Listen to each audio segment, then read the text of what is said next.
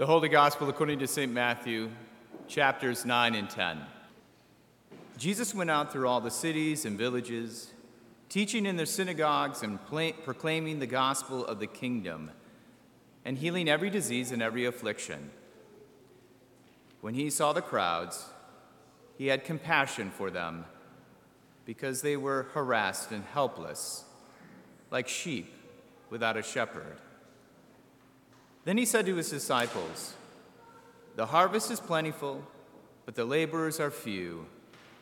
Therefore pray earnestly to the Lord of the harvest to send out laborers into his harvest." And he called to him his 12 disciples and gave them authority over unclean spirits to cast them out and to heal every disease and every affliction. The names of the 12 apostles are these. First, Simon, who's called Peter, and Andrew, his brother, James, the son of Zebedee, and John, his brother, Philip and Bartholomew, Thomas and Matthew, the tax collector, James, the son of Alphaeus and Thaddeus, Simon, the Cananean, and Judas Iscariot, who betrayed him. These 12 Jesus sent out, instructing them, "Go nowhere among the Gentiles, and enter no town of the Samaritans, but go rather to the lost sheep of the house of Israel, and proclaim as you go, saying, 'The kingdom of heaven is at hand.' Heal the sick, raise the dead, cleanse lepers, cast out demons. You received without pain, give without pay. Acquire no gold, nor silver, nor copper for your belts, no bag for your journey, nor 2 tunics, nor sandals, nor a staff, for the laborer deserves his food. In whatever town or village you enter, find out who's worthy in it, and stay there until you depart. As you enter the house, greet it, and if the house is worthy, let your peace come upon it. But if it is not worthy, let your peace return to you. And if anyone will not receive you or listen to your words, shake off the dust from your feet when you leave that house or town. Truly I say to you, it will be more bearable on the day of judgment for the land of Sodom and Gomorrah than for that town. Behold, I'm sending you out as sheep in the midst of wolves. So be wise as serpents and innocent as doves. Beware of men, for they will deliver you over to courts and flog you in their synagogues, and you will be dragged before governors and kings for my sake, to bear witness before them and the Gentiles.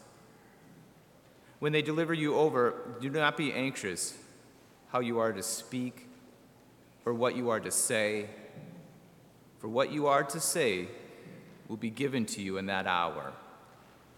For it is not you who speak, but the Spirit of the Father speaking through you. This is the gospel of the Lord. In the holy name of Jesus. Amen. We are his people, the sheep of his flock.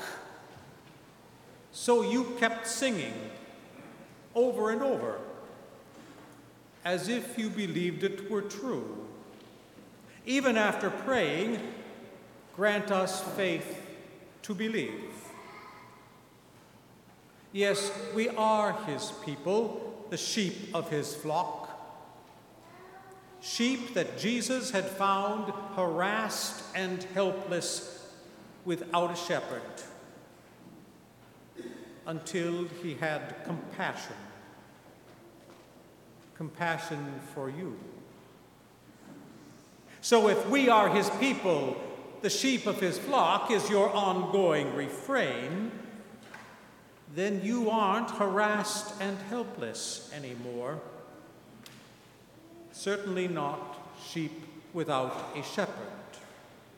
Your sheep who know your shepherd's voice and follow him, all the way to that eternal salvation for which you prayed. But how all that happens is somewhat of a shock, even life-altering, as St. Matthew just made clear to you, inviting you actually right back to your prayer. Grant us faith, Almighty, eternal God. Matthew just said that Jesus went through all the cities and villages, teaching in the synagogues, proclaiming the gospel, and healing every disease and every affliction. This is the high water mark that Matthew gives you today. Jesus, at the height of his success, as some would say, everything's clicking, as if it had been planned, programmed. Every disease, every affliction, healed.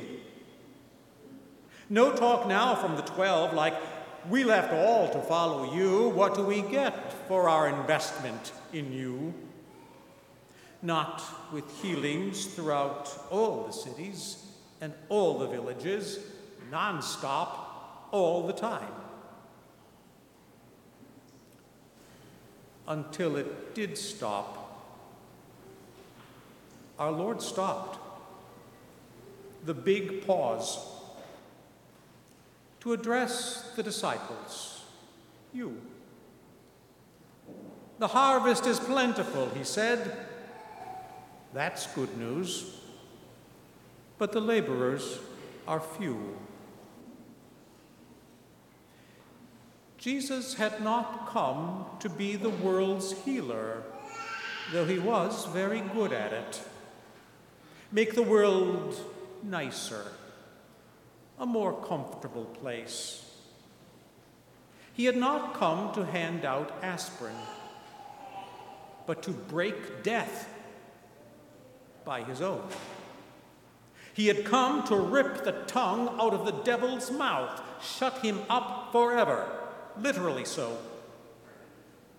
that he's got nothing to say about you or the guy who bugs you. But there is this deal about the crowds who are harassed and helpless. The people in all those cities and all those villages to whom he's been proclaiming the gospel and healing every disease and every affliction. There are 1 million more cities and villages just like them. So many more harassed and helpless as you once were. You can tell them, as Jesus did, that whoever believes in me, though he die, yet shall he live, and that everyone who lives and believes in me shall never die. But how to get to that kind of believing that alters living by that kind of trust, that gives a real amen to his, where your treasure is, there will your heart be also. That's why Jesus went throughout all the cities and villages, teaching and proclaiming and healing. But there is the Blessed Sacrament to be ordained, so you can feed on heavenly things and live forever. And for that, the cross, the wounded side, born of a sadistic lance, but from which the blood in this chalice flows. So here's the shocker. After the stop, the big pause, our Lord says, pray. pray earnestly. He stops to let you pray. He's taken your prayers into the plan. Actually, it is the plan that you become part of his humiliation, the condescension. Even as the apostle made the audacious claim that in his own flesh he was completing what was lacking in Christ's afflictions.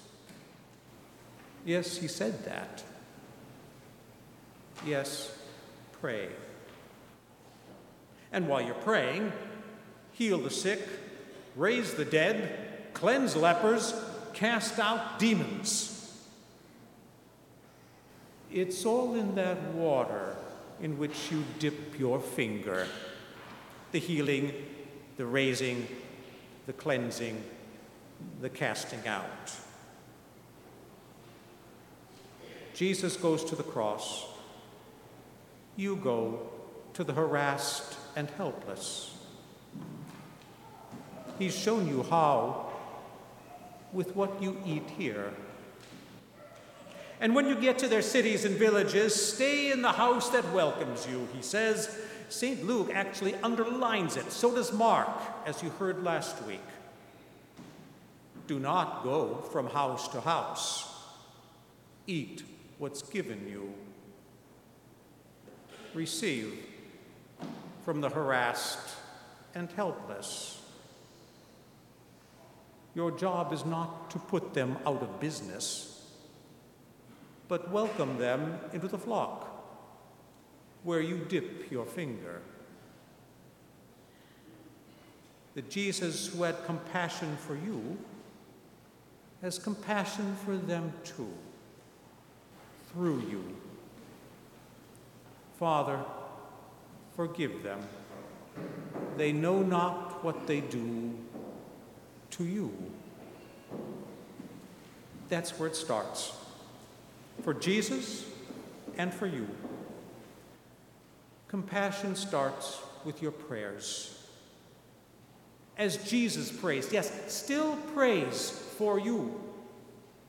As the Spirit prays within you, even with sighs too deep for words.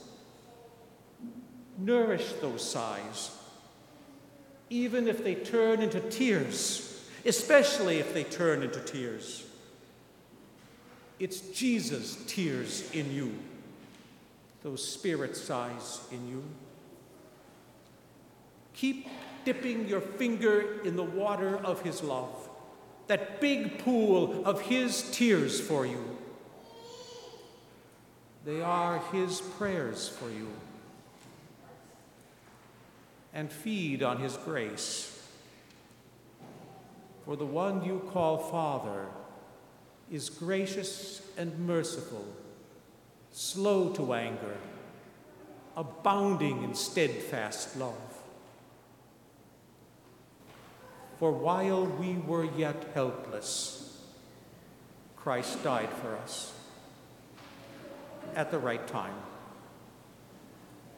It's the right time for mercy and grace and love.